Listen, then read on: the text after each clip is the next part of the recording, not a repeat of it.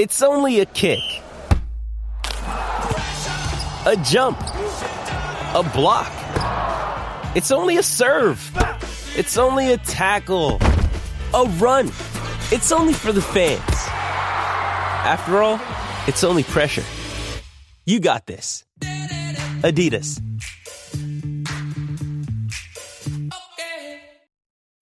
When you need mealtime inspiration, it's worth shopping Kroger, where you'll find over 30,000 mouth-watering choices that excite your inner foodie. And no matter what tasty choice you make, you'll enjoy our everyday low prices, plus extra ways to save, like digital coupons worth over $600 each week. You can also save up to $1 off per gallon at the pump with fuel points. More savings and more inspiring flavors make shopping Kroger worth it every time. Kroger, fresh for everyone. Fuel restrictions apply.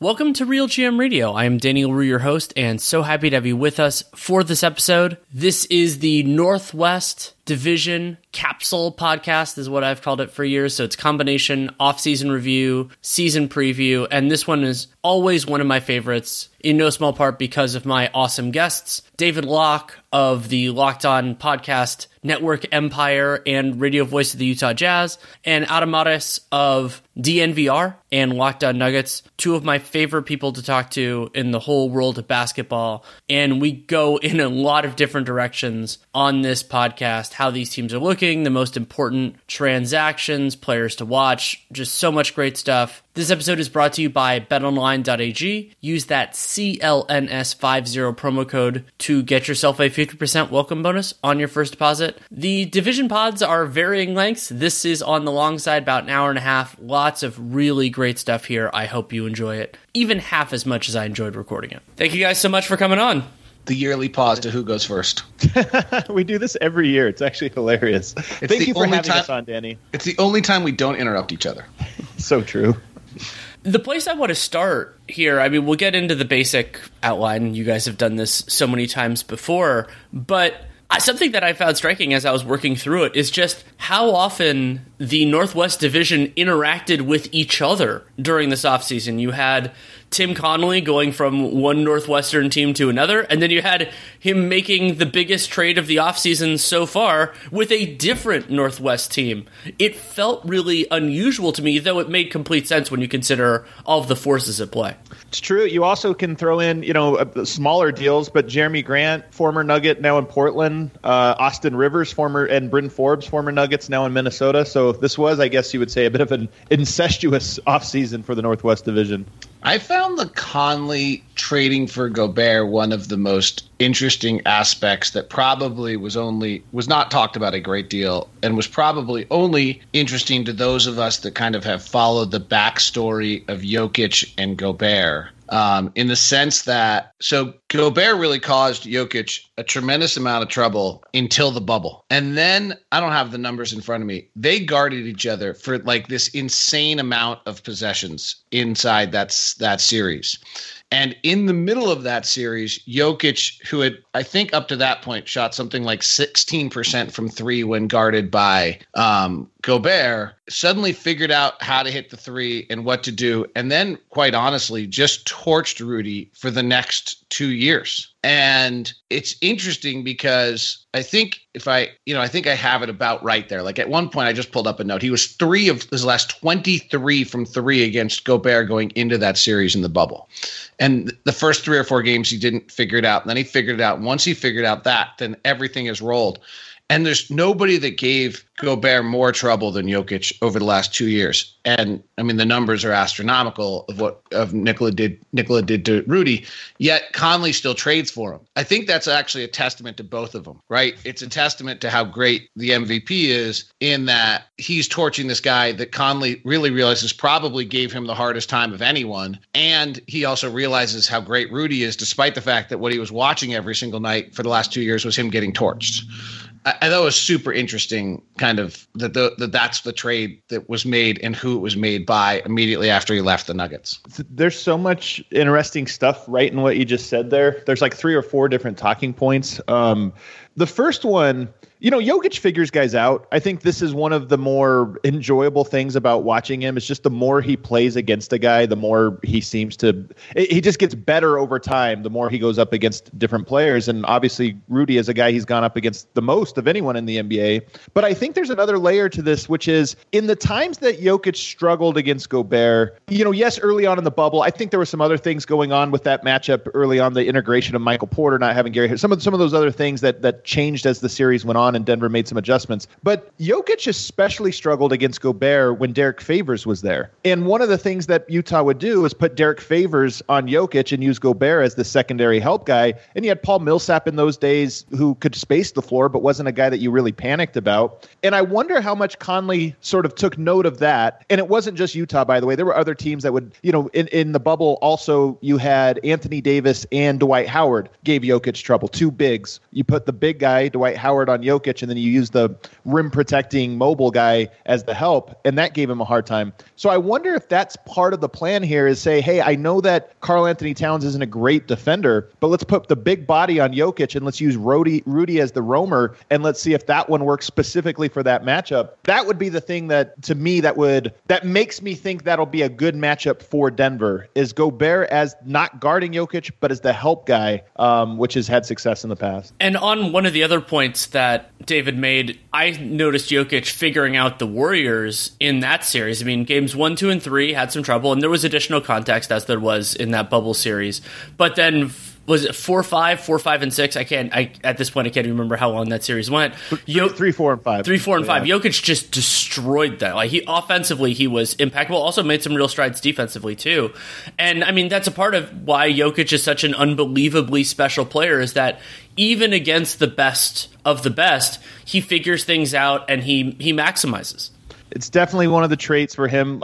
And I know maybe some people are listening to this are thinking, okay, maybe it's overstated this or that. Just pay attention, because it's one of those things. I remember, DeAndre Ayton was a guy that guarded him really well 2 seasons ago when the Suns swept the Nuggets. Last year, that was a matchup paying extra attention to, like, okay, let's see how that goes this time around. Again, different context, little things here or there change. But it was one of those ones where I felt like Jokic, it was like, oh, okay, he's got a couple new things. Oh, that's how he's going to attack him. Got it. And then just completely dominated him, at least in their head-to-head matchups last year. So I just think it's a thing with him that the more you go up against him, and by the way, Denver, their first year in the playoffs, 7-game series, 7-game series. Next year in the playoffs, 7-game series, 7-game series, and then a 5-game series. This is kind of a thing. Denver falls behind in series, they figure a team out, and then they roll through the stretch. How much of that is just randomness, I don't know, but it sure fits the profile of a team and a player who just learns things as things go on, adjusts, and then becomes somewhat unstoppable. I mean, he has every skill, so it's only a question of whether he can figure out which skills to use on that night, right? Right. And what was unique to the Gobert matchup was that one of the skills was his outside shooting, and he didn't have it.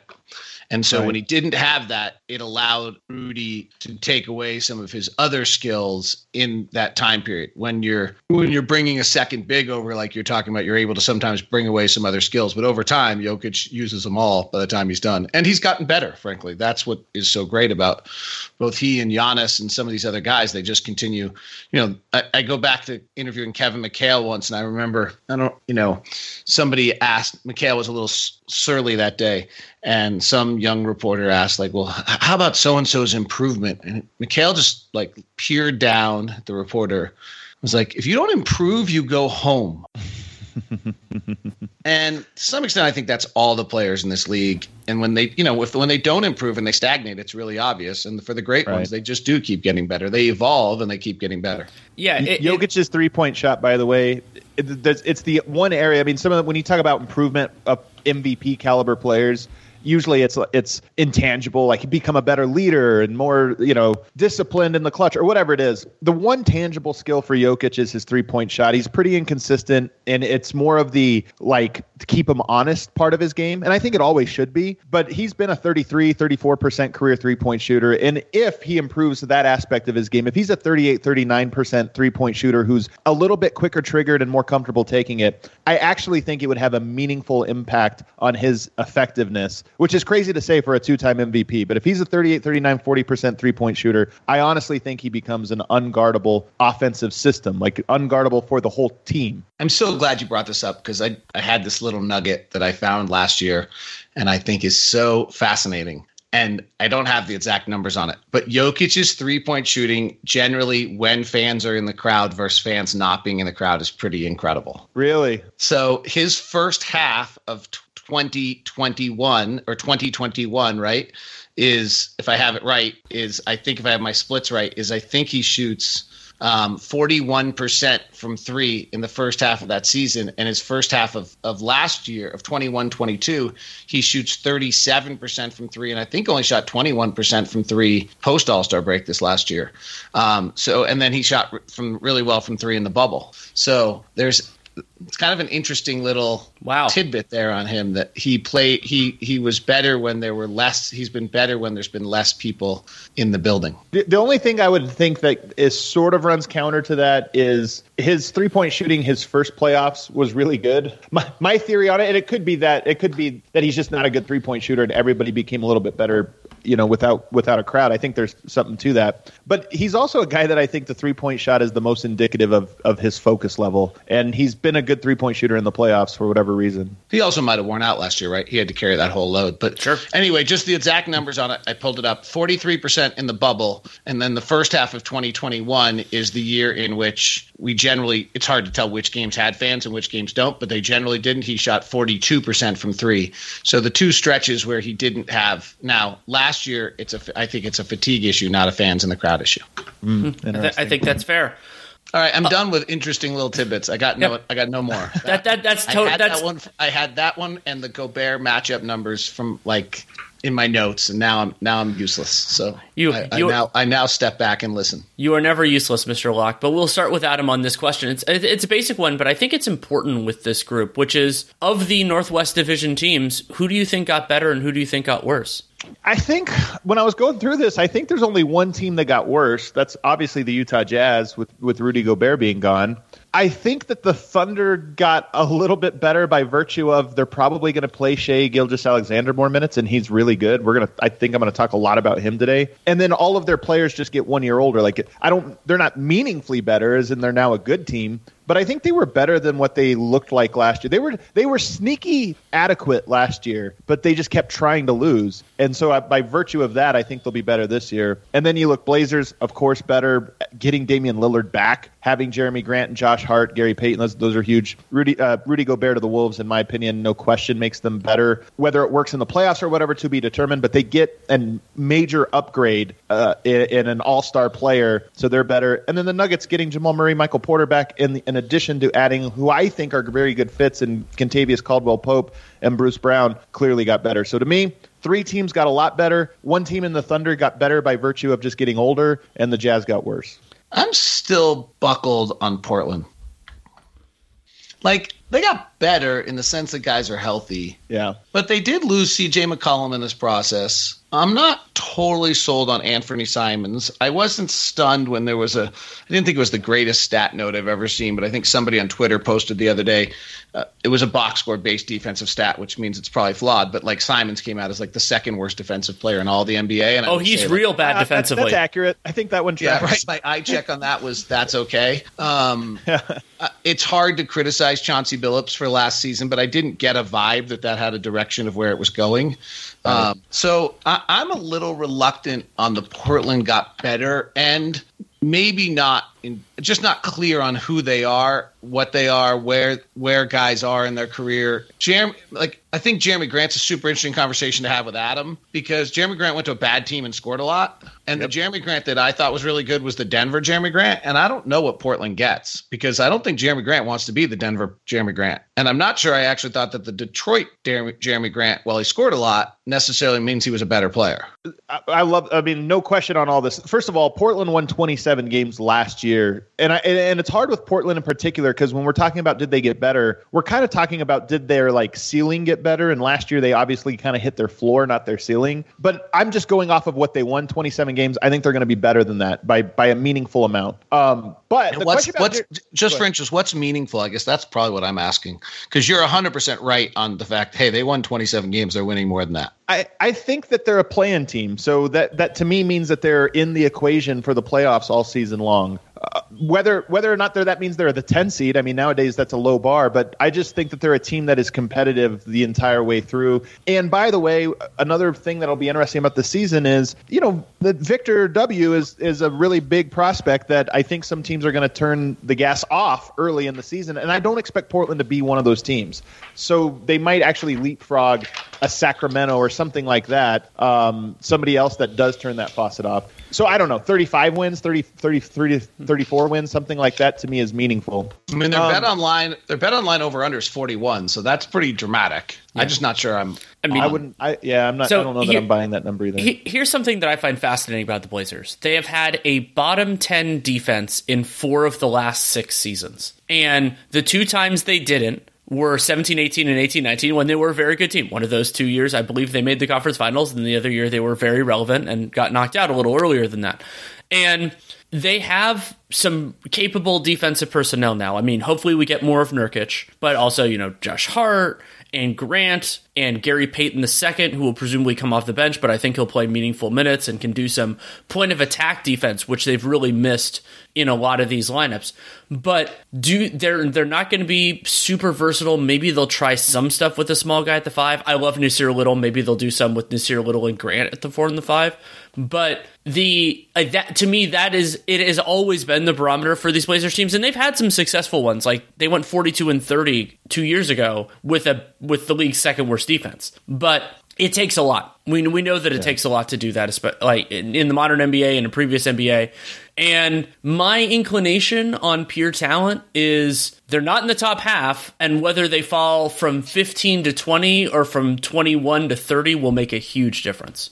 No question about it. And it's funny because I think this is now the 3rd year in a row I'll make this point when we talk about Northwest Division teams, that perimeter defense is the most underrated aspect of defense in the NBA. And when you talk about that stat, them being terrible, Damian Lillard is one of the worst perimeter defenders in the NBA. Anthony Simons, one of the worst defenders. So that is a starting backcourt automatically. I look at that and I go, I don't care that you put Hart, Grant, and Nurkic around him. 3 guys that, are above average, defenders or should be above average defenders. I don't care. If you can get around those guys and start making the defense rotate and do everything else, it almost renders everyone else useless. Like, okay, it doesn't matter that Nurkic can block shots and is a big body. So to me, I'm with you on that. But when I analyze Portland, and I think we're going to get into this with Denver in a more interesting way, actually, later on. But I actually think that the Anthony Simons signing and the money they gave him was so weird because to me, he's not part of their best closing lineup. And I think that they'll have to arrive at that spot at some point very quickly if they're going to be the team that they think they are, this playoff contender. Can I just make one point? Because I want to make sure that we're clear on this. I love the play-in. I think it's the greatest thing ever. I honestly believe it's like of rule changes in professional sports, it's probably the most important rule change since they changed the mound in 1968. Like, I think it's seriously that awesome. In the Western Conference, there's a real chance this year that the bar to make the play-in game is like 35 wins. Yeah. Right? Like, unless you believe in the Sacramento Kings. I kind of do. Okay, that's the team, right? That's the 9th team in the Western Conference, unless I've done my math wrong. I think that's the 9th team in the West. Maybe there's one. Maybe it's Portland.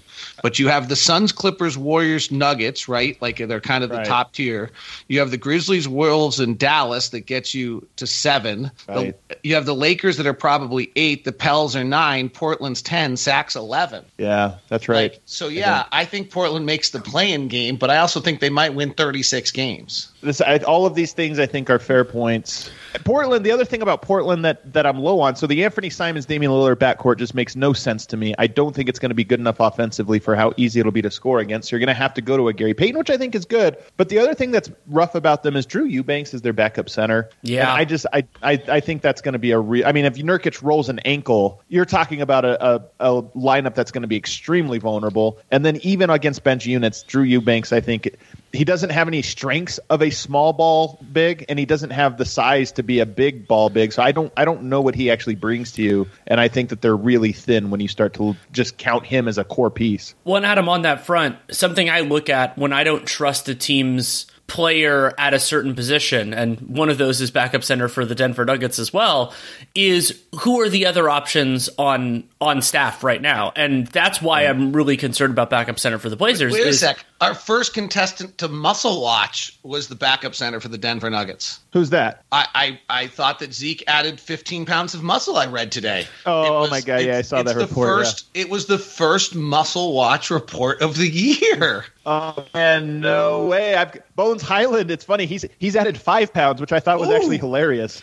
Most times when you see Muscle Watch, it's 15, 20 pounds. But for Bones, he's so skinny. 5 pounds is like, a good percentage of his body weight. So. And I'll make it clear, I like Zeke Naji. I just don't think Zeke Naji starting the year as his backup center. I think it's DeAndre. And I don't love DeAndre Jordan at this point. It's a point of contention here in Denver. When you talk about who's starting there, I think Denver is going to try to not play DeAndre. They might have to arrive there. Zeke Naji, it's tough. I think he's a really interesting and useful player, but he was not good as a center. So did this new body weight, does the experience and all those things add to him? I don't know. But I think Denver's preference would be to not play DeAndre Jordan consistently. This is my favorite part about body weight. It's never discussed whether it's actually good for a player. I can't remember who it was. I remember it was a Jazz player who everyone's like, oh, he gained 15 pounds. And I remember thinking to myself, like, that's the worst thing he could possibly do.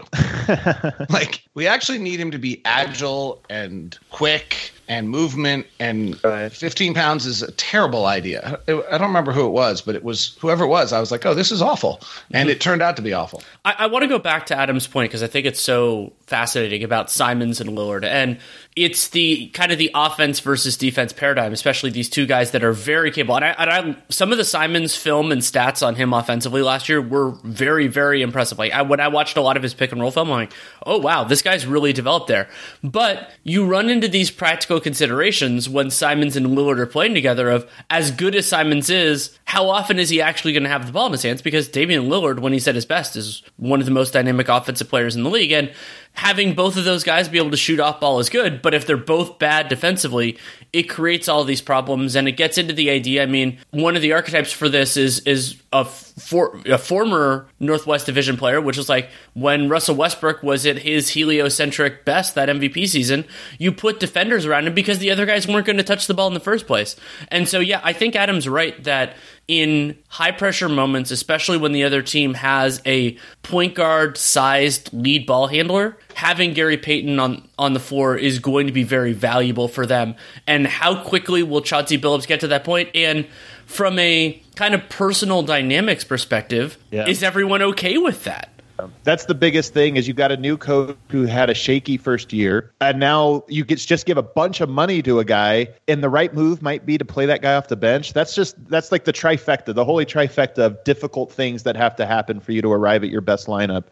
But again, maybe you get there. Maybe Simon starts and you try to go offense early and this or that, but it just becomes a thing that it's known Gary Payton closes in that spot. I don't know. But to me, it seems very obvious.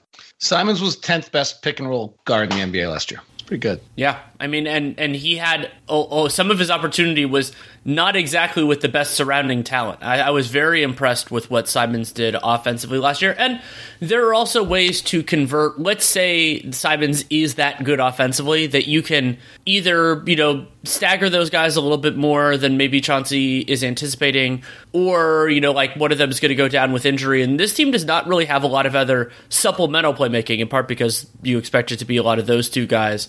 So that'll be important to watch. I want to transition to the Minnesota Timberwolves.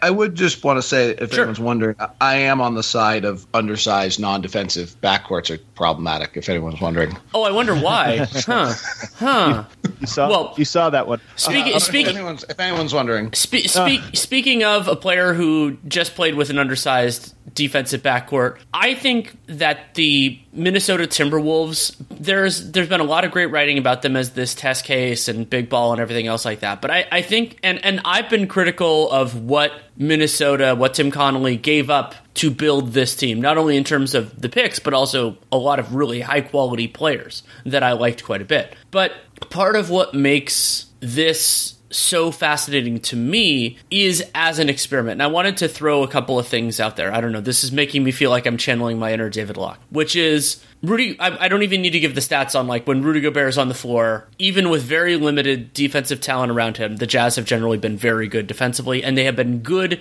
in the ways that having Rudy Gobert on the floor will affect. Like, not fouling a ton, generally protecting the rim very well, and rebounding, all of those fun things.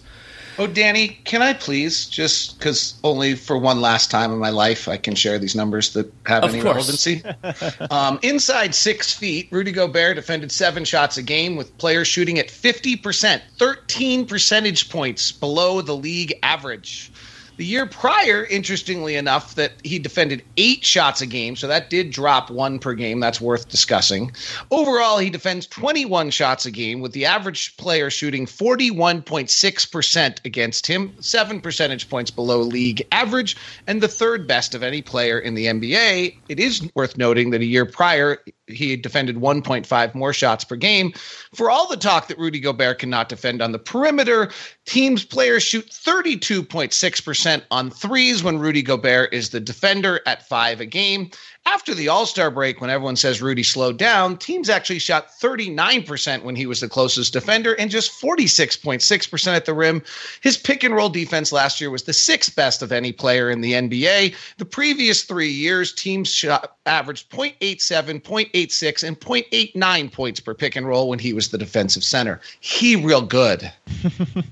Okay, I can now eliminate those notes from my Jazz play-by-play notes because I don't ever need them again. Oh, that just made me sad. But Adam, go ahead. This is such a funny thing.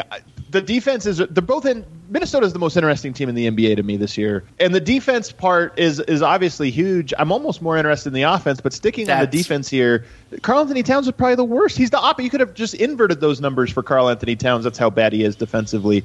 And I don't know now what he does defensively. That'll be another interesting thing. Does Rudy, he's used to picking up the slack for bad perimeter defense, but Karl-Anthony Towns now is probably going to be on the perimeter guarding guys quite a bit. So that fit is just such a unique one, but I agree with you that the thing about the Timberwolves is in the Karl-Anthony Towns era, it's pretty clear that they're not going to be good defensively. You give them the best defensive player in the NBA, that's a fun experiment. Even if it doesn't fit naturally, it's like, hey, what do you have to lose? You were already compromisingly bad. So, Adam, you know who has a lot of experience playing center with people driving past perimeter players and coming at him full steam? Rudy Gobert. Yep. So he'll have that. But so, yeah, and Adam, I completely agree with you that the offensive part to me is the more fascinating thing here. And so one data point there, when Anthony Edwards and Karl-Anthony Towns shared the floor last year, cleaning the glass offensive rating, 116.7, which was the 83rd percentile of all offenses last year. And that group was not abundantly fluky good on threes or anything like that. I mean, they did a good job in a bunch of different facets of offense. Where were they at on offensive rebounding? Do you have that in front of you? I do. They were 79th percentile.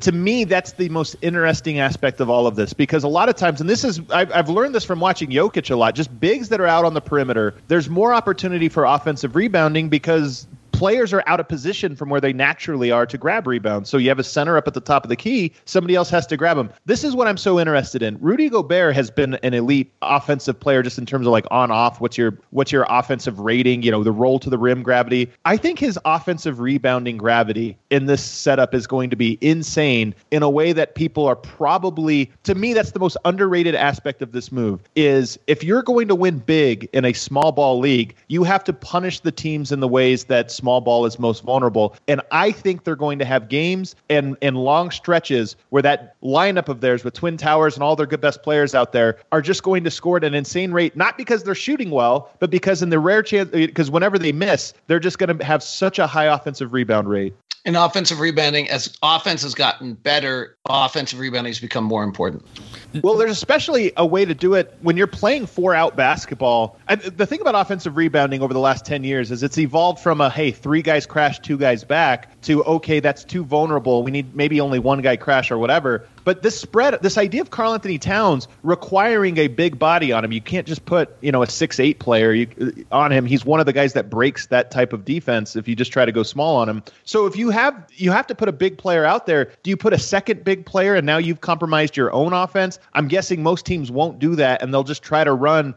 It's funny because they were traded for each other. Just run Jared Vanderbilt on Gobert. You're not going to post up Gobert. But are smaller guys like that going to be able to just box out for 20 seconds of possession? It takes away a help defender. It takes away all of that. So I think you're going to be able to offensive rebound while still sending 3 and sometimes 4 guys back on transition defense, but just having that one rim wrecker that compromises the entire spacing of your defense. So I'm a little concerned about them offensively, honestly. And only out of respect that they were actually pretty good offensively, right? The numbers that Danny just shared, you can't get much better than that.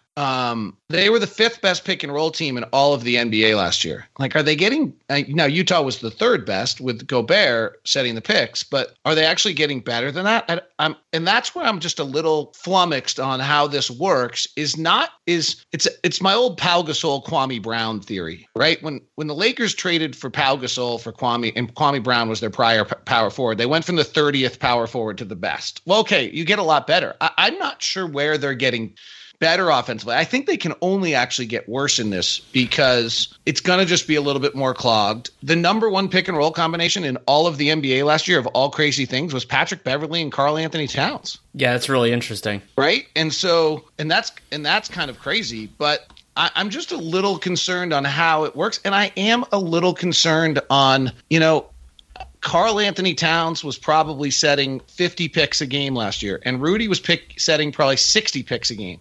Like, guys like to be involved. Rudy, trust me, wants to be involved. So I'm a little concerned on how they gel offensively. And, don't take this. I'm reluctant to talk about this in the sense that everyone, I think, will hear me as like, no, I think Gobert's amazing, and I think it's a great trade. But Gobert set 3,200 picks last year, and Karl-Anthony Towns set 2,100 picks last year. They're the 2nd most and 10th most amount of picks of any player in the league. Both of them are outstanding at it. I just am not sure they complement each other. It's like the parallel but opposite of there's only one basketball is that you could only have so many screens. There's only one screener, yeah. Here's the thing, though. Rudy Gobert is replacing Jared Vanderbilt, who kind of has Rudy Gobert's skill set, just smaller, right? I mean, he hustles. They're different skill set, but I'm just mean they're not threats outside of 5 feet from the basket. And so part of me thinks those numbers you were sharing already had a don't guard this guy player on the court for a lot of those minutes in Jared Vanderbilt. So you're replacing him with somebody that does have at least different pressures that they can put on the defense in Rudy Gobert. But the thing that gives me the most intrigue by it, because it's actually, I say intrigue, not optimism, is that one, Chris Finch has done this twice now. He did it with Jokic and Nurkic. He was there for the year. They experimented with that. And I believe even the Jokic-Plumlee, he was there for the Jokic-Plumlee season where they did some of these things. And then again, he was there for the DeMarcus Cousins, Anthony Davis, Twin Towers lineup. So he actually has some weird experience with, okay, these things are going to have to be different, but it does arrive at a certain point. To your point, you can't run that many screens. Somebody is going to have to sacrifice, and that's the most intriguing thing about Minnesota. Who on this team? Rudy Gobert's been, obviously has had a big impact. Karl-Anthony Towns, Anthony Edwards, D'Angelo Russell. Who is going to have to sacrifice the most from that group? I have a theory. I think it's going to be Anthony Edwards that you want to sacrifice, but inevitably who is going to end up being the player who most alters then that's a problem. Game or alter some of their experience. Then that's a problem. I agree. It is. And he's not playing that game. Well, and not only not going to play like there's never been a player, and that's not a comment about Anthony Edwards. There's just never been a player in the NBA in his 3rd season that's on the verge of a breakout that takes a backseat to anything. I don't even think it means, when I say change, I don't think it means lowering usage. I just think it means the game is going to be different for them now. And I think that is also difficult for a young player who, 2 seasons, you figure things out, you're starting to get momentum. Now all of a sudden it's, hey, the spacing is different, the setups are different, everything's just a little different. Do you have to relearn some of these things. But I'm curious who you guys think, though, the general question, who sacrifices the most? Who has to sacrifice the most out of their big four players? I think it has to be Cat, but I'm curious to know what Danny thinks. I'm frustrated with the idea that it might be Karl-Anthony Towns because I think he's the best offensive player of that group. As much as I love Edwards, I think it is Towns. But yeah, it's going to be a really hard question. I mean, it might at times. I think it'll be Gobert. I think that in the closing five and stuff, I think that's probably the cleanest way to do it. But throughout the game, Chris Finch is going to need to navigate that, keep him engaged. But one of my big fears with the Wolves offensively is last year. I know Locke had the great stat about Patrick Beverley, just more in terms of like watching it and the film of the flow. I thought that my favorite, not only combination with Towns, but my favorite guard creator for last year's Timberwolves was Anthony Edwards. And he's still on the team, so that's good. And I would say, but now with Patrick Beverley being gone, they're going to have to lean more heavily, at least for the time being, on D'Angelo Russell. And Russell, talented player, but he's going to be in a very favorable ecosystem in a lot of different ways. But he's also extremely limited defensively, and I wonder how that's going to go. Now, there is nothing that is requiring Tim Connolly to keep Russell beyond this coming season. There's nothing he has to keep him through this season.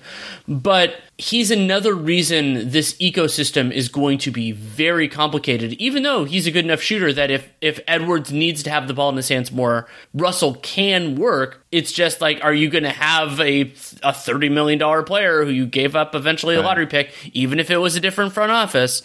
How are they going to feel about this? But it's not only just because the equity, what they gave up to get Russell, it's also, okay, if it's not him, if my theory of the case is right in that you want the ball in Edwards' hands so you don't want his limited defender, well then who in the heck is going to fill that spot? Yeah.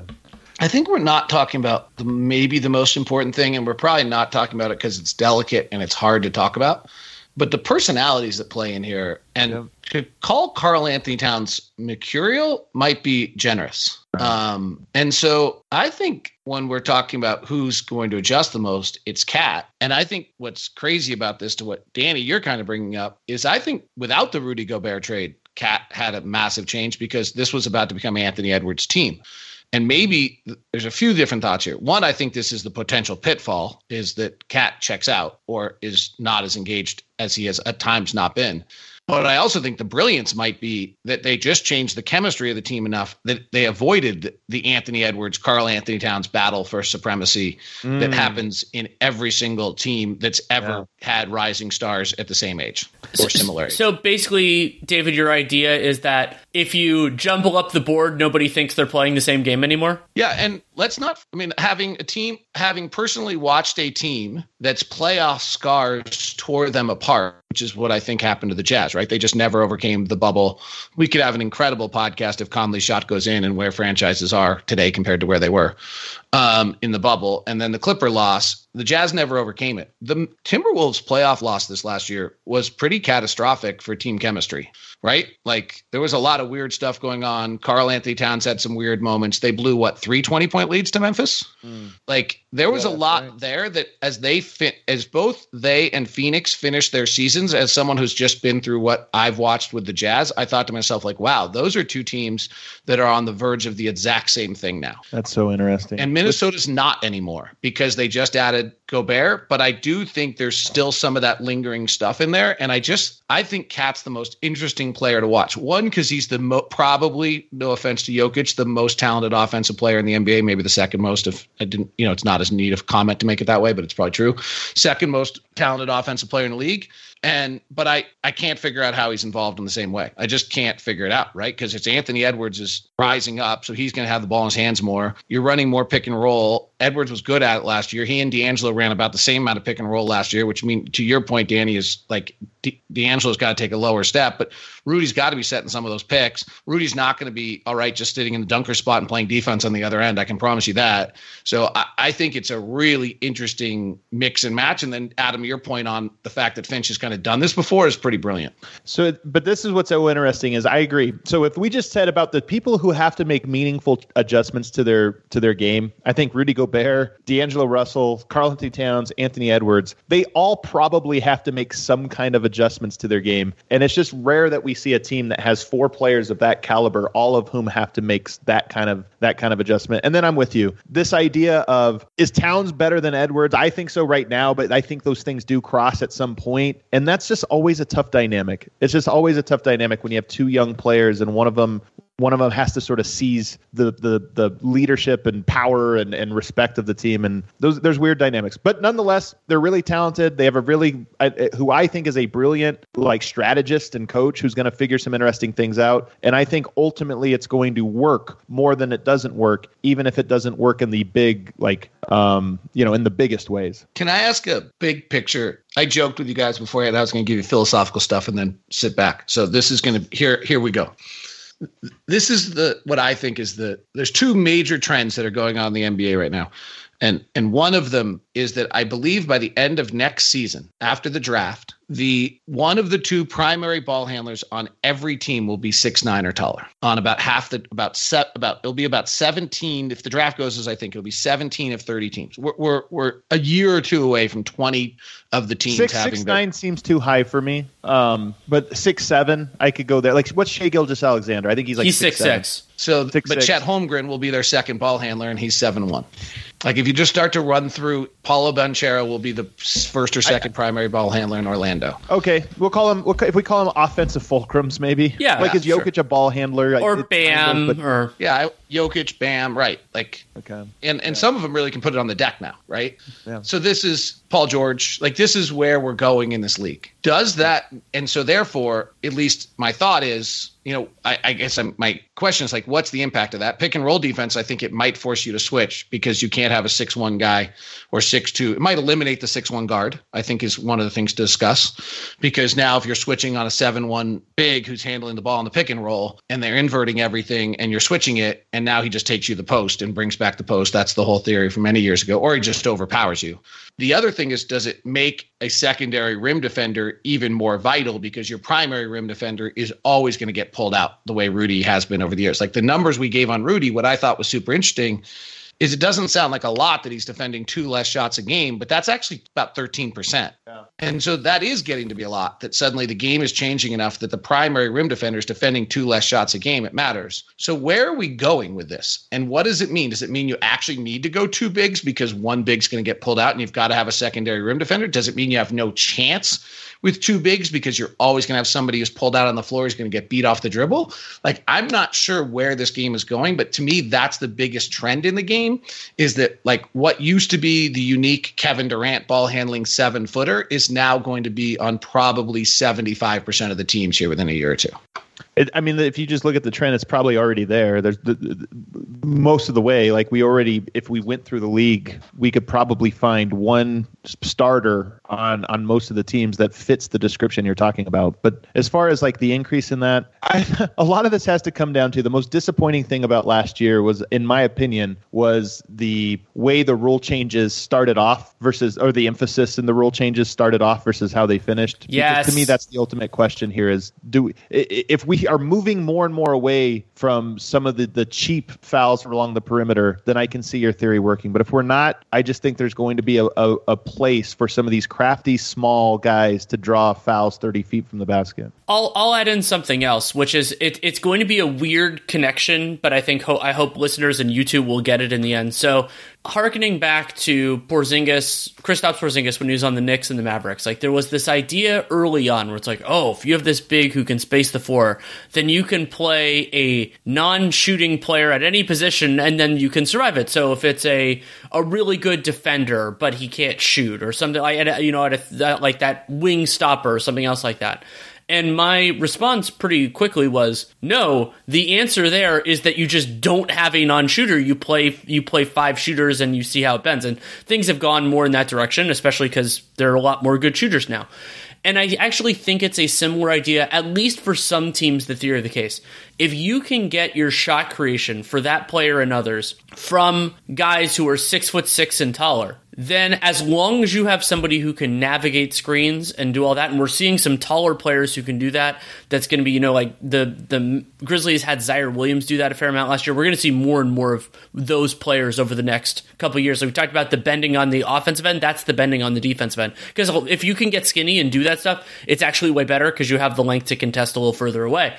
And so I think that there will be teams that move away from small guards as long as they can properly defend the other teams that still have them. However, I like Adam said, I think there's still pretty clearly a place for those guys if they're good enough. So basically, I think there will be a pressure on small guys the way that there has been a pressure on tall guys the last couple of years, which is there's still a place for you in the rotation. There might even still be a place for you in the closing five, but you're going to have to bring a lot to the table. And in an ideal world, you're not taking that much off. And that might be where some of this goes once we get a few more of these and it's not even necessarily new players coming into the league.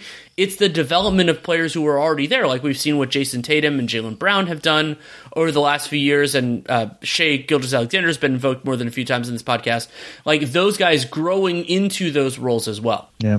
I think there's a paper, rock, scissors quality to all of this with the league. And we kind of saw this. I think one of the more underrated aspects of last playoffs was Phoenix. If you actually go through every team they played in the playoffs over the last 2 years, who are the best guards, especially dribble penetration guards, like pick and roll, spread pick and roll, dribble penetration guards that they went up over the last 2 years? And they really didn't run up against any. And then you get to Dallas and you've got Luka, who's obviously Luka, but you also just had Dinwiddie and you had Jalen Brunson, and they absolutely carved Phoenix up in that way. And I think it's one of those things where teams can look less vulnerable when they just happen to match up against the thing they're not vulnerable to. And then when you do find that one thing, all of a sudden you look completely helpless. And I think that's part of what we're getting to here. Does this, 6'9" all across the board, does that work? Yeah, it does. But as we saw in the bubble, the Clippers ran into a team that actually could break that when you tried to guard them with Marcus Morris, and they just absolutely, in the Nuggets, and they absolutely steamrolled them. I just think there's going to be a paper, rock, scissors quality to the league until and unless they make some more of these perimeter rule changes, where some of these teams are going to be designed to beat the switch everything. Some of them are going to be designed to beat the big who tries to drop. Some of them are going to be designed to beat the small ball. And it's just who you match up with, which is going to make you either shine or look terrible. Plenty more with David and Adam to come, but first a message from betonline.ag. BetOnline is the fastest and easiest way to wager on all your favorite sports, contests, and events with first-to-market odds and lines. Find reviews and news of every league, including Major League Baseball, NFL, NBA, NHL, combat sports, esports, and even golf. BetOnline continues to be the top online resource for all your sports information, from live in-game betting, props, and futures. Head to BetOnline today or use your mobile device to join today and make your first sports bet. Use that CLNS50 promo code to receive your 50% welcome bonus on your first deposit. And again, that is CLNS50 at BetOnline, where the game starts. The only other, because we've kind of talked about a lot of the transactions in this conversation, transaction that we haven't really talked a ton about, and it's firmly in Mr. Mares' wheelhouse, is the trade that Denver did with the Washington Wizards. They sent away Will Barton and Monte Morris for KCP and Ish Smith. I could honestly spend about a half an hour talking about that deal. We're not going to do that. We'll save that for his excellent work. But just what do you take away from that? Trading two good key rotation players, especially with what Morris had to do last year with Jamal Murray out, for one who is arguably a better fit in their closing five. I mean, I think there's little question that Denver, to me, the thing that's interesting about Denver this offseason is I think their best lineups got significantly better. Kentavious Caldwell-Pope, now that you bring back a Jamal Murray and a Michael Porter, Kentavious Caldwell-Pope, you lose a little bit of ball handling that Barton provided, a little pick and roll play. You don't lose any shooting. I think that's kind of right across the board, maybe even a slight upgrade in just catch and shoot shooting. And then you get a major upgrade in defense where Will Barton, I don't know if it was the higher usage on offense or what, but his defense really dropped off over the last two seasons. So you get a major defensive upgrade where you needed it. So to me, Denver's upside play, their best lineups, the things that you think will win playoff series, to me got significantly better. But when I grade the Nuggets, and it's funny, I can't wait to hear your guys' take on it. I've talked to a lot of different people. When I look at the Nuggets, I'm so high on them in large part because I think Jokic is like a Giannis like a LeBron. I'm not saying the same caliber as a LeBron player, but just in that he gets you 90% of the way there. Like the team is good because they have him, and he's just going to make whatever combination you get. And their best lineups now fit what he does and what you want to do, especially with him and Jamal, so perfectly that I think it makes their like ceiling significantly higher. But to your point, I had Tony Jones on my show, earlier this week or last week, and one of the things he said that really stuck to me was last year. I think it might have been. I'm curious if you agree with this, David. The loss of Georges Niang, it was probably underrated. In just that he was a connective player. Everybody liked him. He kind of brought everything together. And I wonder, Will Barton and Monte Morris in particular definitely was that type of guy. And I'm curious to see if they're missing that piece of it, not on the court per se, but just a guy that like, hey, everybody likes Monte. Do they have that guy that kind of everybody is sort of a touch point to? So Georges Niang might be the best teammate ever in the NBA, or like at least he is the best teammate in the NBA right now. Like I've never been around anyone who changes the mood of an entire franchise as a ninth man on a roster. Wow. And last year, remember all the talk about Philadelphia and all their chemistry and how great it was, and everyone attributed it to, well, no Ben Simmons around, that's why they're getting along? No, it's because they had Georges Niang in the building. And the other piece of the Jazz last year was that they had Derek Favors the year prior. And while he wasn't a great player, he was sacrificing enough that it kind of eliminated everybody else from complaining. And when those two left the building and you replaced them with Hassan Whiteside and Rudy Gay, that was not the vibe at all. And so then every complaint got louder. And then some of your more kind of prickly guys who maybe are fun, but they're prickly, like then they became prickly. But if Niang's around, then it became fun, if that makes sense. Yeah. So there is something truly to that. And I don't know the inner workings of Monte Morris and Will Barton, but that is definitely something that happened. Tony Jones is 100% right that happened with the Jazz. The one that confuses me on this whole conversation is like continuity is actually super important in this league. I know that we have a lot of fun in the off seasons about where everyone's going, but if you kind of look at Boston, they pretty much were the same. Virtually like 80% of their minutes was the same. Milwaukee, 80% of their minutes are the same.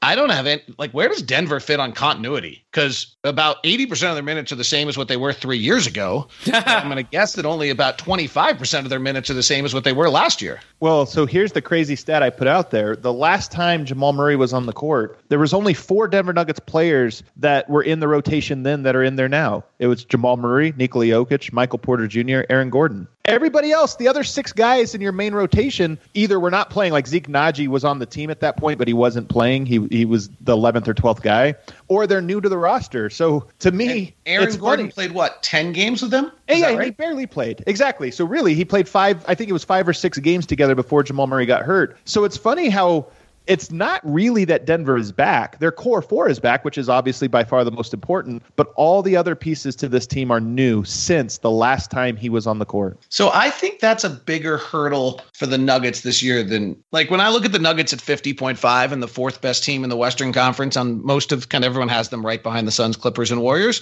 I 100% get it, but I think that might be the one piece we're underestimating. I agree with that. My only counter and the reason I feel more confident in Denver being that top 4 team is just we saw Jokic's floor. Facu, Austin Rivers is your starting backcourt, and it's a 49-win team. Yeah. So. Yep. I mean, to me, so I'm with you on all of that. I don't think Denver is going to look like the 2015 Warriors where it just clicks and all of a sudden it's like, here it is, the fully formed version. But I do think that they just have this floor that is so elevated because they have a guy that makes everything so easy. I buy that. Yeah, and as long as Jokic can play most nights, like that game, I think of the game-to-game floor a lot of like, okay, if they have a couple of guys, because we're seeing this now a lot, if you have a couple of guys out, whether it's injuries or it's just a night off or whatever, can you beat a league average team? And for me, with Denver, if Jokic is out there, I'm going to give them a good chance, whether it's at home or on the road. And that's when you really start racking up those wins. And I mean, the Jazz did it at times in a different way. But it's when you can reach that threshold where you don't need your best to beat average teams. I'm not talking about the dregs. Like that's something that a lot of teams can do. But if you can do that, and I think Denver is going to be firmly within that camp, so then you're in that conversation. I also, my inclination, and there are a couple teams that could prove me wrong here, is that I don't know that anybody in the West is going to run and hide with this. And so if it's the closer it is, it's going to be weird towards the end of the year. I'm excited about that possibility. I want to get to the rookies. Can I ask one more Denver question? Of course. And it's almost ironic that I'm asking this question.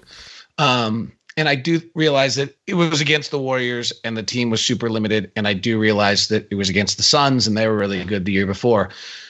The narrative on like Rudy was that he was played off the floor defensively. Is there any concern that Jokic is a million times better defensive player than he was like 4 or 5 years ago?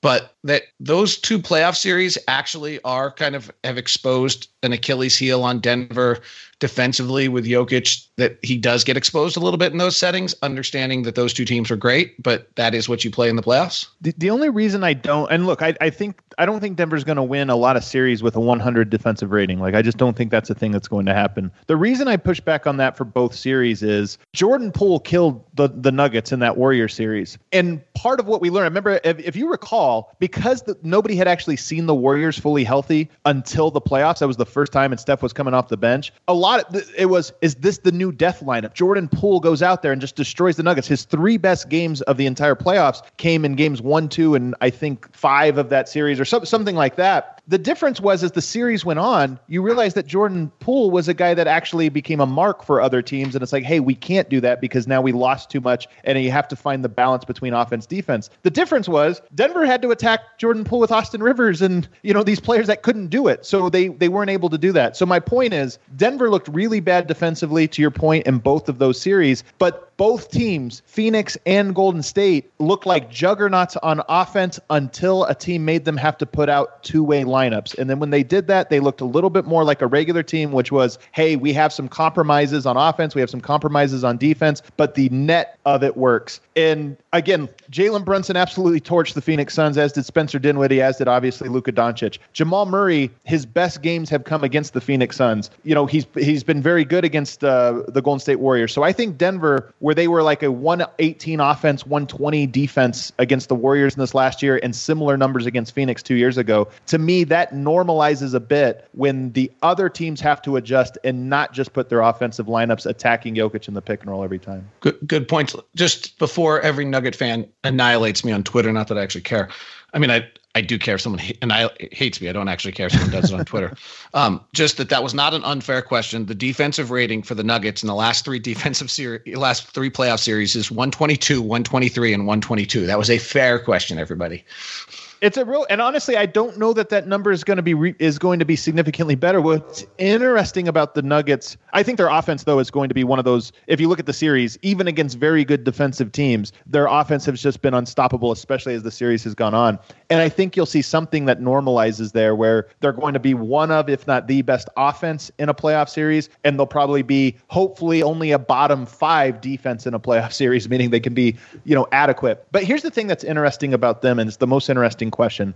What is Michael Porter to them this year? Because I'm higher on Michael Porter than anyone. I mean, the injury stuff is what it is, but he's just such an effective offensive player, even as a low usage guy. But I think, and I've said this on a couple other shows, I think that what Bruce Brown represents to me is the guy that, hey, we don't have to close with Michael Porter if it's not working out in a playoff series, which I think it's going to, I would not be surprised if it just never works out in a playoff series to have Murray, MPJ, and Jokic on the court together. But Kentavious Caldwell-Pope, Bruce Brown, and Aaron Gordon, in my opinion, is a very good 2-3-4 defensive unit to put around your great 1-5 offensive players. And to me, that's what represents, hey, the healthy compromise where the peaks on offense aren't going to be quite as high, but you might not lose too much. But now all of a sudden you have 3 very good defenders that can handle all the different challenges you're going to see. To me, that's what makes Denver so intriguing as a playoff team. I'm buying the nylon calculus rule of 750 on Bruce Brown and not buying his 40% three-point shooting. I don't think he is either. I just don't think it matters. Okay. I mean, it matters a little bit, as in you're not going to – look, Denver last year, the crazy numbers, I think it was a 122 point something, 0.5 offensive rating when Jokic and Aaron Gordon were on the court together last year. And you're talking about Monte Morris, Will Barton, good but not elite offensive talents around them. I just think that the floor for Denver, when you put even Austin Rivers and Facu Campazzo around him, like Jokic just finds a way to make it a 118 offensive rating. And I think Bruce Brown, Aaron Gordon, they do things on offense. They don't shoot. But I just think it's going to still be a very good offensive group. I think it's going to be a lot of fun to watch. Let's go quickly into the rookies. This is actually partially because the Thunder exist. This is and I mean the Jazz have some fun guys now too. A pretty interesting rookie group. The general question I have, the way I've done in the outline for years, is the rookie you're most excited to see. But I'll open the floor beyond that of just like which players overall like that are in this class that interest you or that you're looking forward to preseason, regular season. Could start with David.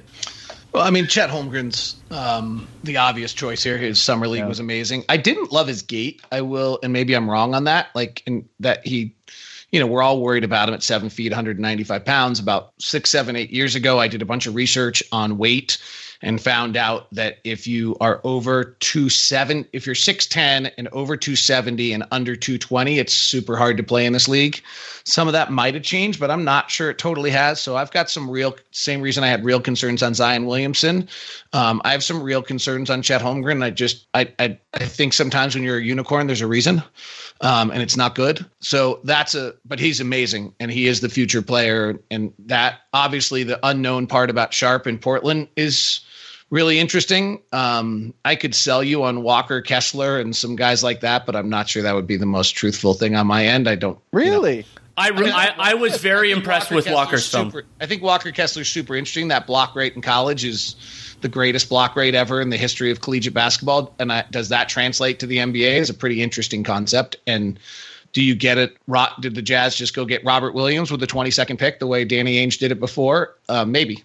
Yeah, he's on my list. Part of this is there's not that many exciting rookies to me. I mean, Chet Holmgren, obviously extremely interesting. Jalen Williams, another player I really love. So I'm very interested in him. But Walker Kessler was third on my list here. In part, I don't know what Utah's going to do over the next couple months. Like right now, their team is sort of still good enough to like win games, and then he just becomes this bit player that just does his job. But if they do end up making a Donovan trade and just kind of going full in on a rebuild or an adjustment, then Walker Kessler, they will be bad, but I am kind of excited to see, like, does he get just a ton of minutes and featured a little bit more, even defensively featured?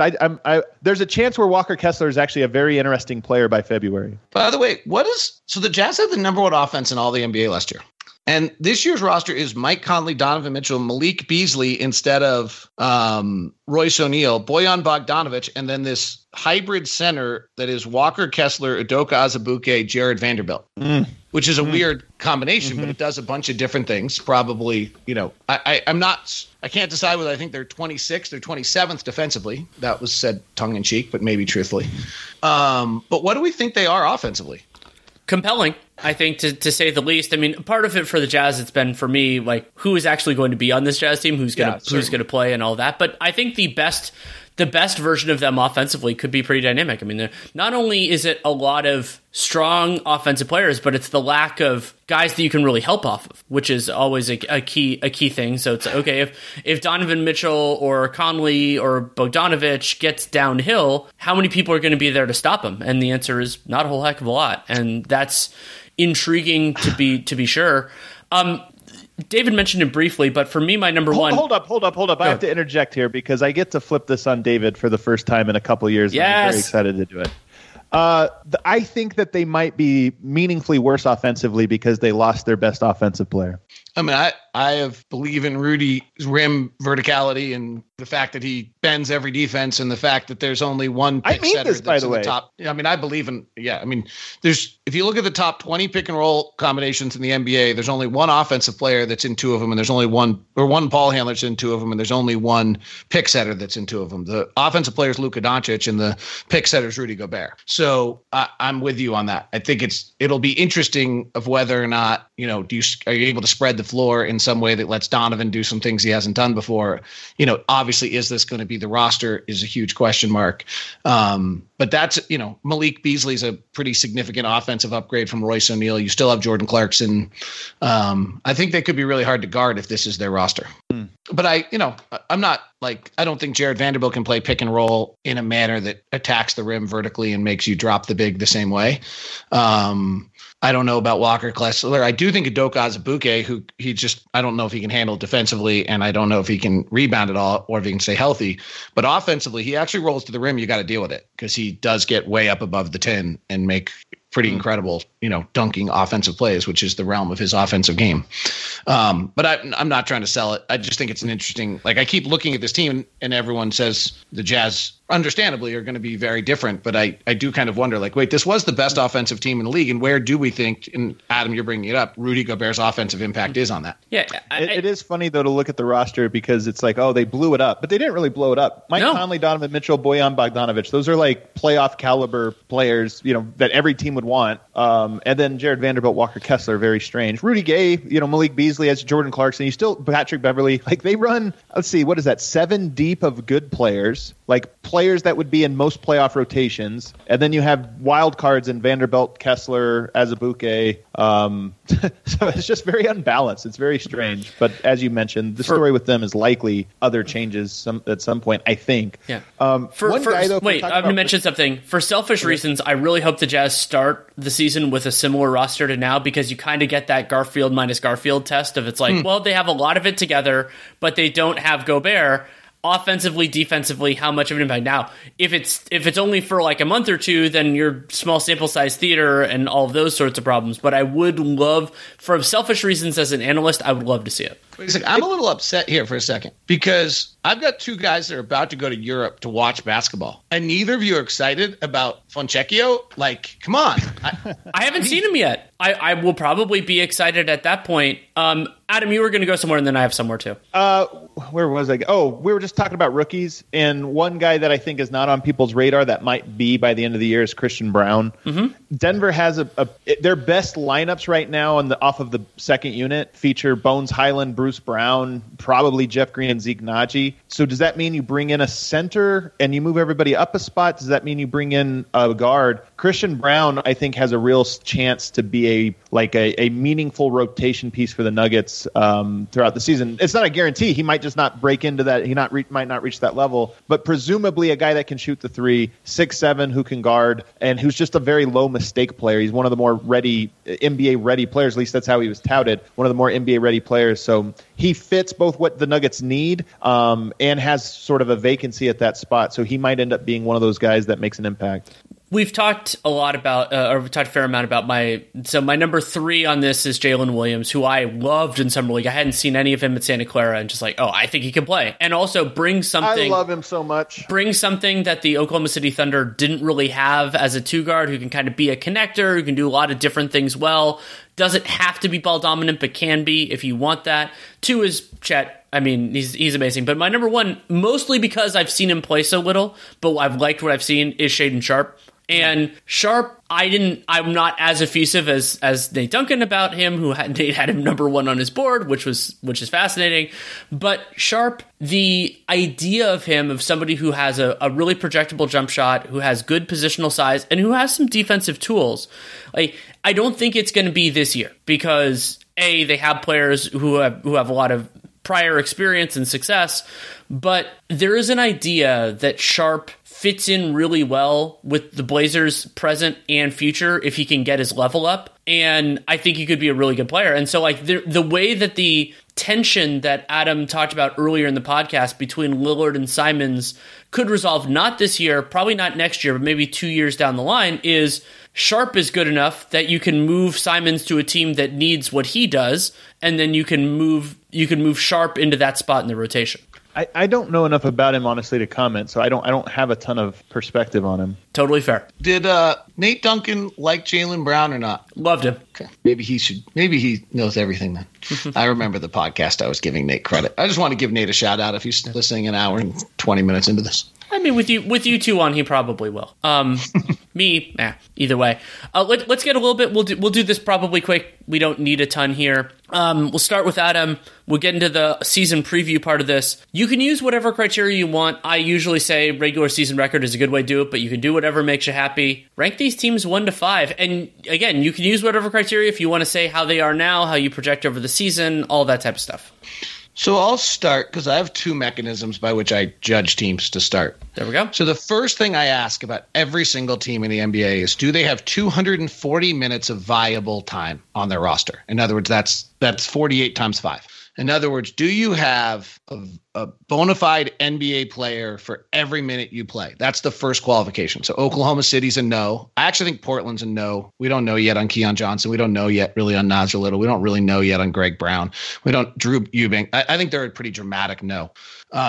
Denver, I think Utah's probably a no to kind of because of the center position, but it's actually kind of interesting to what we just talked about, that there's actually a surprising amount of players on that roster, but they're a no. So I think that's really interesting that 3 teams in this league don't actually have 240 minutes. So then you get into Denver and you get into Minnesota, and I'm not even sure I go yes on Denver entirely, right? We just talked about backup center. I'm not entirely sure about backup power forward. They're probably a little short of 240 minutes. And then you get to Minnesota, and they actually might be the closest to actually having 240 with the addition of Kyle Anderson that we haven't talked about, which is a pretty good addition for them. They have 240, I think, NBA minutes. So that's the first one. Then the second thing I look at is, do either of the teams have a capability of being top 5 offensively or defensively, right? Because as to your point earlier, Adam, the minute Jokic is on the floor and you're top 5 offensively or top 5 defensively, you're into a pretty unique category. And I do think both Denver and Minnesota have a chance for that. So I actually am going to go Minnesota 1, Denver 2. As the rosters are constructed right now, I actually might go Utah ahead of Portland. I don't think that'll last. So I would go Portland 3, Utah 4, Oklahoma City 5. But the other one I would say is that if Utah does unload this thing, they don't have any pieces the way that Oklahoma City has Shai Gilgeous-Alexander, Chet Holmgren, and Josh Giddey. And so they actually could be 5 really quickly.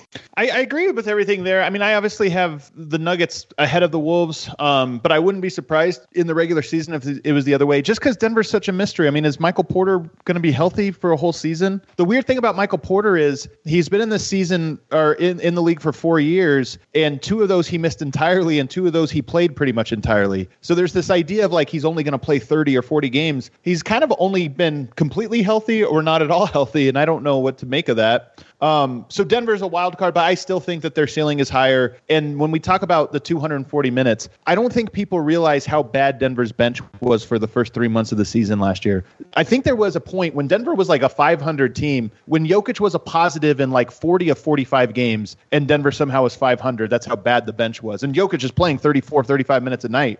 So this year, the bench just being an average one, which I think they probably will be. I think they'll be better. Wolves, I think they'll probably have a hot start. Teams probably there because of all the dynamics of just how many people have to change. I think it's going to be an up and down year for them. I have Blazers comfortably 3rd here. I thought it was interesting that you had Utah there, but I guess maybe I'm wrong on this. We're all just kind of assuming Utah's different. And then the Thunder are is different at some point in the season. They make a trade, mix it up. The Thunder are the interesting one to me. You were talking, I don't know if we're going to do breakout players, but I just think Shai Gilgeous-Alexander is such a good player. And if you look at the numbers, it's so hidden by the fact that they would always bench him whenever he was too good. And so I just think that I don't think the Thunder are good, but I do think that Shai Gilgeous-Alexander is very good, and they have enough like interesting players that they'll be better than a straight up tanking team. I think the most important number on that, by the way, is Josh Giddey's 26%. We haven't talked about it, but I just want to throw it out there. I had it written down. Josh Giddey's 26% 3-point shooter is horrific. Yep. Like it's problematic. It's super problematic. Nobody wants to talk about it. Everyone wants to talk about how great he's going to be. I think there was something crazy that Basketball Reference has him projected close to like a triple double in 36 minutes next year. Like everyone loves him, and I think there's a lot to love. But 26% 3-point shooting for your primary ball handler is career threatening. Well, and they also have a ball handler who is better than Giddey and Shai Gilgeous-Alexander. So how is that dynamic going to work? And Giddey, there's a lot to love there, but how does his game work when he doesn't have the ball in his hands all the time? And is he good enough to take it out of Shai's hands, which I think, as of this point, if your goal is to win basketball games, is a no. And also, kind of a small thing to keep an eye on with Oklahoma City. I think Mark Daigneault is a very good coach. And OKC last year, quietly, they were 19th in defense, despite having, I would say, pretty bad defensive talent and not having opponent shooting luck. So I don't know that Chet Holmgren is going to be the stone, like the thing that clarifies all of this. I would love for that to be the case. They've just done a good job there, and they've been good offensively when Shai's been on the floor. I mean, at least they've been more competitive relative to their talent level.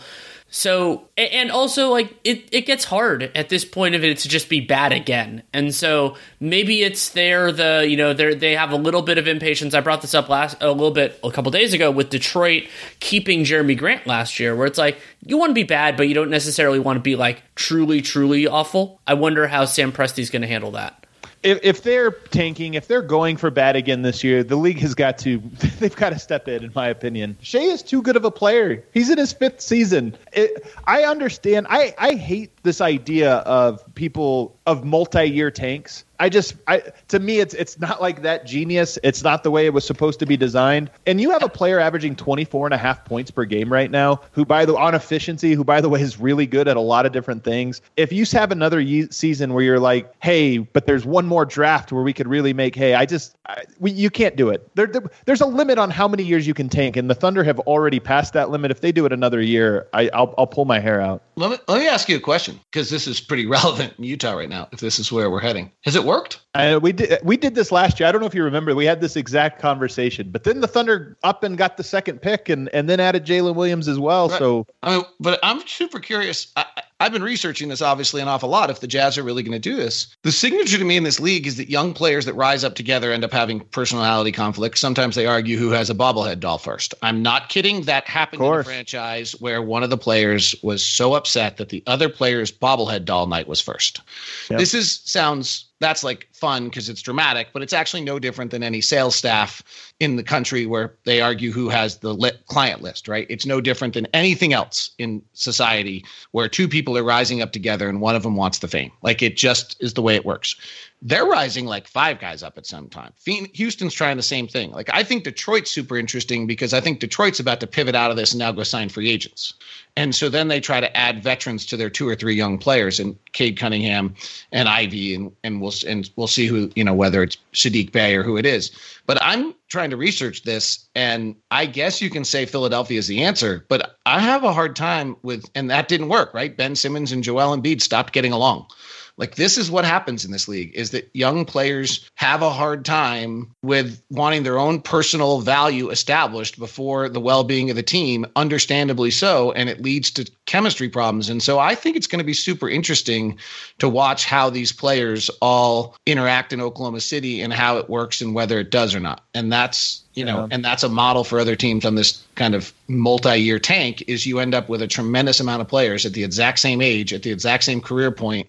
And I'm not sure that's a positive thing. The thing, because I'm with you on this, by the way, the idea of like, okay, in 4 years, it's going to be Shea and it's going to be Chet and it's going to be Giddey and it's going to be Victor W. And it's like all those guys. I think that we're 15 years into this now. If you talk about Oklahoma City as the first team that had like 3 straight great drafts, then obviously you have the 76ers. And I do think there's lessons to be learned here. And I wonder if Oklahoma City uses those lessons. The lessons would likely be to start cashing these things in short order. And oh, by the way, there are some very high profile disgruntled players who might be available here in the next 6 months that, these top picks and some of these young players would be very enticing. But to me, that would be the thing, because I'm with you. I don't think you just go slow every draft. They have enough pieces right now, though, that if they were to have one more bad year and have a top 3 pick in the next draft on top of all their other picks and young players, could you consolidate that for 2 All-Stars to go alongside Shai Gilgeous-Alexander? I think the answer is yes. And by the way, I just think it's so silly that this is a successful way of building a team. It does. Go ahead. Can I throw one like big nugget out at the hour and a half mark, and like that people can debate after we're done? This is why I actually think Orlando should trade for Donovan Mitchell. There's no point in the slow play of this over the next 3 years. Is that what you mean? I mean, like, they've done it for long enough. They have Banchero, who's a really interesting player. They would probably have to give up Jalen Suggs and some picks. I think they wait. I think they wait one more year. And you accelerate it, and you probably become a playoff team pretty quickly. Yeah, I mean, if you're willing to do it, I think for Orlando, like the delineation point for me is, do you have a player who you think has a credible chance to be the best guy in high-level playoff series? And you're not going to know because your team's going to be far out and players' peaks are later than their early 20s. But that's where – and the funny thing is, I don't say, like, if you have Luka Doncic, you push the accelerator right away. You actually be a little bit patient there because it's the last time you're ever going to get a chance to build up your young core, and we've seen that now with the Mavericks. But if you don't have that player, but then there is that juncture of like, well, we've been here long enough. And I think that OKC could definitely be there. I would say for both of those, maybe you try to do this year and then that's the end. And then you push out, which is going to be weird because if that ends up being the case for Orlando and or Oklahoma City, and it looks like it's going to be the case for Detroit and Houston, someone's going to have to fall into their place, and I have no idea who it's going to be. Yeah. We'll do this quickly. How many teams from this division make the 8 teams that are in the best of 7? 2. I agree with that. And then we can close this out with breakout players. And I don't define that as who's going to be a star, though there are some who could be there, but as players that we will talk about meaningfully differently a year from now than we are at this moment. I'll start with this one. I identified 4 players. The first I already mentioned, Shai Gilgeous-Alexander. 4? That means you're going to get my guy in here, and I'm going to be really pissed. Jaden McDaniels is on my list. Is he your guy? That's my only surprise one. We're good there. And then these 2 are Nuggets. Michael Porter Jr., who I think it's under-discussed how good he is of an offensive player, and he has weaknesses that in a playoff series, like we separate regular season and playoffs, this can be a little bit of a different conversation, but when he's on the court in the regular season, he shoots 60% on really difficult shot making, 42+% from 3, and I've seen enough of it to feel that those numbers might regress, but I don't think they regress a lot. He's just such a talented offensive player, and if he's here, I think that if he plays 55 games, I think that the numbers he puts up are pretty special and pretty interesting. And then the other Nugget, of course, is Bones Highland, who had a great, if you look at the numbers as the season went on, like month by month for Bones, he just became such an interesting offensive player. He's a great one-on-one scorer. I think he led the NBA in 3-point percentage on deep threes last year, which is kind of his calling card. He's like a very comfortable deep 3 shot taker. And then, but the thing that makes him interesting is he compared to players like Jamal Crawford or something like that, these one-on-one scorers. He's got such a good feel for the game. He's a really good passer and just makes high-level reads. And I think he's a guy that month by month started to break out. And the numbers he put up over the last 3 months last year, a 3-month sample size, were really eye-opening if you just go back and look at them. Okay, so I'm going to agree on Bones Highland. I'm interested to hear. Danny's always very good at this. So, Danny, you better have some because I want to hear what you have to say. I had Bones Highland, but I actually had Bones Highland for a little bit of maybe less optimistic reason than you did.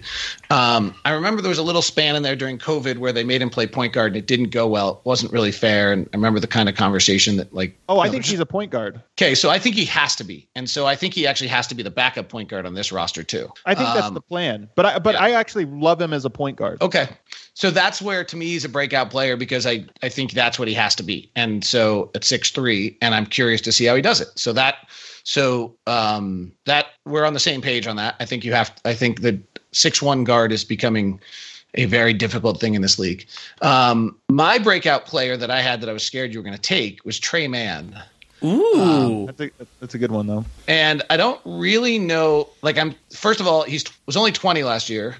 His second half of the season on a team that wasn't winning any games and he was getting a lot of time was pretty good actually. Like his efficiency was decent, and there were some things to like about him.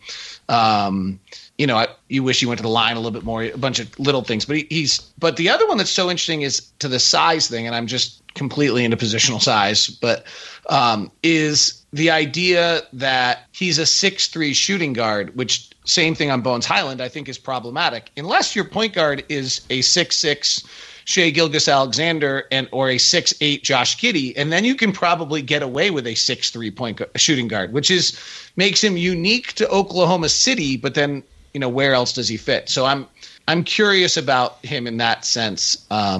Positional size to me was the two stories of the playoffs were positional size and the ability to drive the basketball as the two skills that you just have to have at almost every position. And so when I see these 6'3" shooting guards, I get very nervous for them. I like that. It's definitely an interesting choice. I'm going to start out with one that is so obvious I thought about not considering him, but that's Anthony Edwards. I think this could be, sure. We talked about the sacrifice, but this could be the year it's like, oh damn, like he's the guy, the idea that he could be the best player on the Wolves potentially. Oh, and even more I talked about this a little bit last year that I think Edwards determines their ceiling more than Towns or Gobert. Just like if he can get there, then they're a fundamentally different team. My number 2, and I don't think I've done this in a long time, is actually a rookie, and that's Jalen Williams. I think that you brought up Tre Mann, and I think Mann Which is one? The good one. The good one. Santa Clara, Jalen Williams. And I think that he does a lot of the connector stuff that Oklahoma City sorely needs.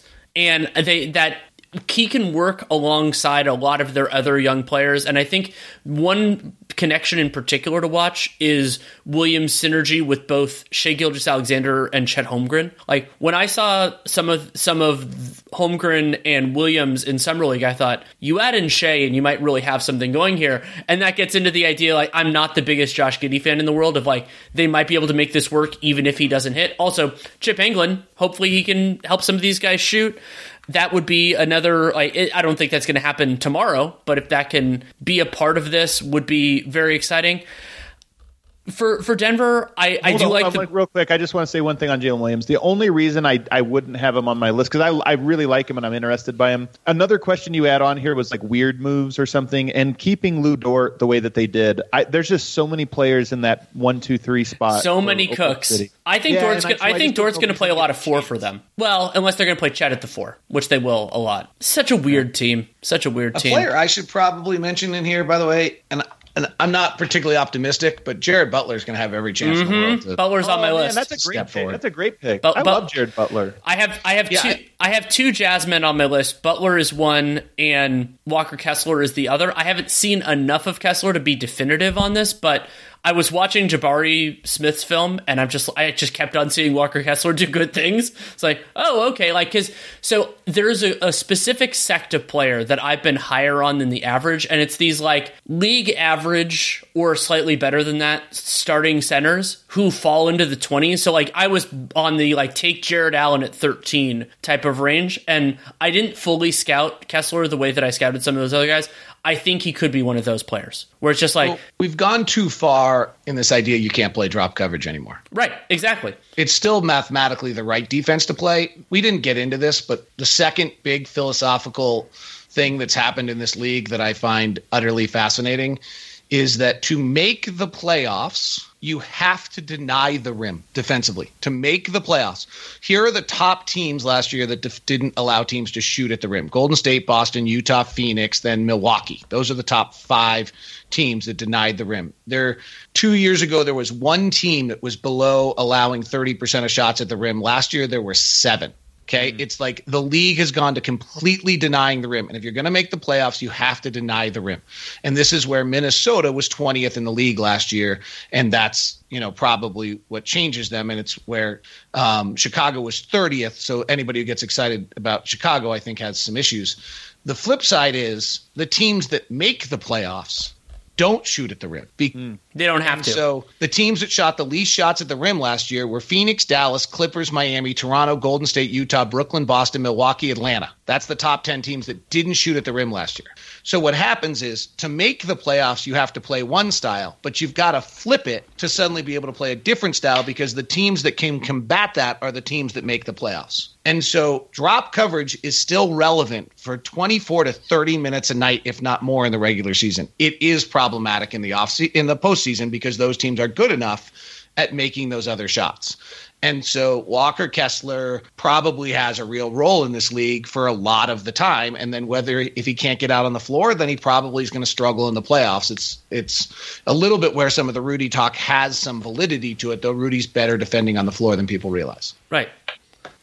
My last breakout player, I'm going to need a ruling from Mr. Locke. Am I allowed to pick Quentin Grimes as a breakout player in the Northwest Division, considering he is not currently in the Northwest Division? It's good. I like it. It's good. We should have done more of that. It's I'm the radio voice of the team, and I have no idea. Completely. I think they had to do something. The fabric of the team broke, and I think what they got for Rudy Gobert is pretty tremendous. Well, David, can I make a quick point, and then you can go this?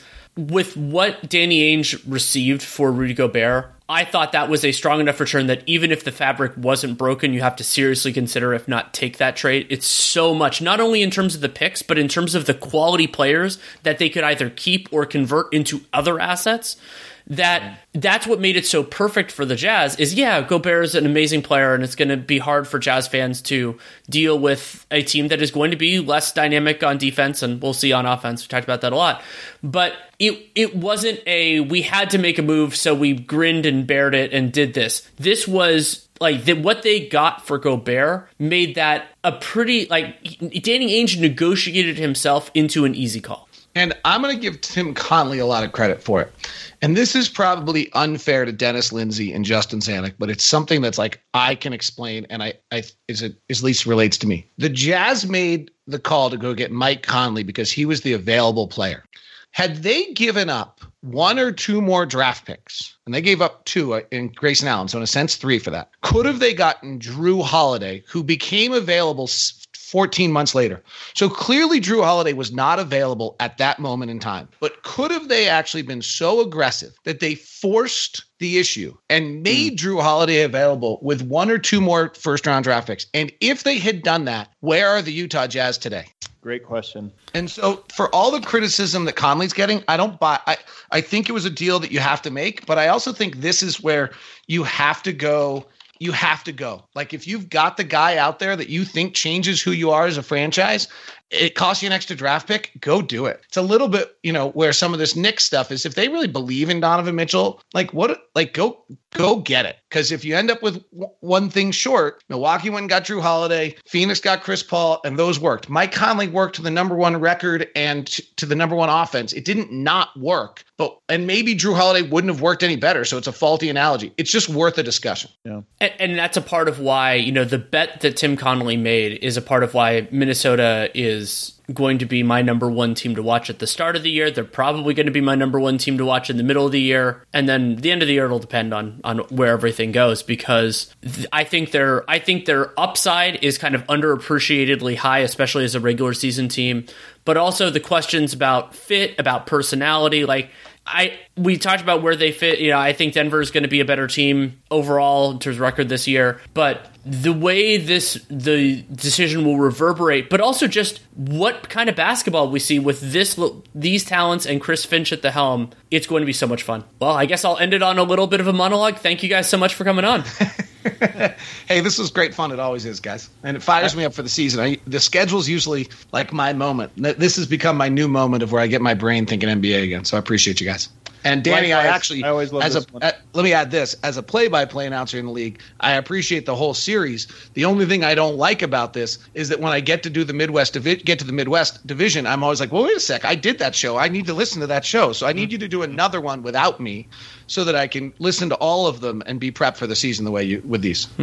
Thanks again to David Locke and Adam Mares for coming on. You can listen to David Locke on both the Locked On Podcast Network and, of course, Utah Jazz Radio. And so Locked On Jazz, Utah Jazz Radio calls. I actually love listening to David. I don't know if I've ever told him this. I really do enjoy listening to his calls when I have a chance. I actually listen to a fair amount of games on the radio when I'm walking, moving around, just to kind of keep touch with stuff, like if I'm walking to Chase Center or something like that. You can also follow David on Twitter at DLOCK09, DLOCKE, the number 0, the number 9. I guess 0 wasn't technically a number, but it's a 0.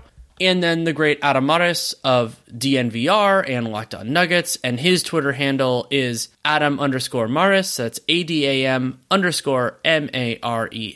Truly love having those two gentlemen on the podcast, and we've done this for years. And this year I didn't screw up the audio the first time, which was a problem the last time we did this, and they were both champs about that then, and I got things right this time, which is thrilling for me personally. Not a huge surprise that I wanted to get this one out really quickly. We recorded this earlier in the day on Tuesday, the day it is being released, because things could change, most notably Donovan Mitchell. And one good thing for you listeners is that a lot of these division podcasts are already recorded. I'm going to be traveling for a lot of the month of September and late August, so I'm getting them recorded. That will lead to some of them being less topical, potentially if deals happen, but not this one. So there's a lot of stuff here. That's why it's good to listen quickly. If you want to support the show, there are a lot of different ways you can do it. You can subscribe, download every episode, really whatever podcast player you use, Apple Podcasts, Spotify, wherever you want to go. We should be there. If we're not there, let me know, and people who are smart smarter than I am will look into it. You can also help other people find the show, leaving a rating, leaving a review in that podcast player, or just telling people, word of mouth, social media, however, really helps people find the show. And while we've been on for a long time, that does really help. But the most important thing you can do for this show and any other that has them is to check out our sponsors. And for us, in this episode, that is BetOnline. You can, again, use that CLNS50 promo code, which gives you a 50% welcome bonus on your first deposit and tells them that you came from us, which means that they will hopefully continue to advertise on this fair podcast. You can also support my other work. Nate Duncan and I are still going strong with Dunked On Prime, though I will be on it less. Nate does the 30-team breakdowns, and those are with subject matter experts on those franchises, so I will not be on those, but we just put out a ton of stuff, including our off-season grades for 22, our regrades for 21, which was a great process, and so many other things. And Nate and I are going to continue doing Spotify Live almost every week during the off-season. We're going to have a couple where one or both of us are going to be unavailable, and so then we're not going to do it. But the plan is we're going to do it, and I'll probably be as close to Tuesdays at 3 Pacific, 6 Eastern as we can make it happen. And I think we'll do that, but we'll always, of course, let you know if the timing is different than standard. You can also check out my written work at The Athletic. I have a couple things that I'm working on now. I've been working on hammering out these podcasts, but that'll be my kind of my new project on some of my flights, and also when I have some downtime, have some ideas and some cool things that I'm working on mentally. And of course, you can check out Real GM Radio. That's why you subscribe. And if you have any feedback, good, bad, or indifferent, Danny Leroux, NBA at gmail.com is the way to get it to me. If you take the time to write it, I will take the time to read it. That is an absolute promise. I don't promise to reply, though I try to do well on that. It's just not my greatest thing, but that's, it's feedback and all that. But that is enough rambling for now. So thank you so much for listening. Take care and make it a great day.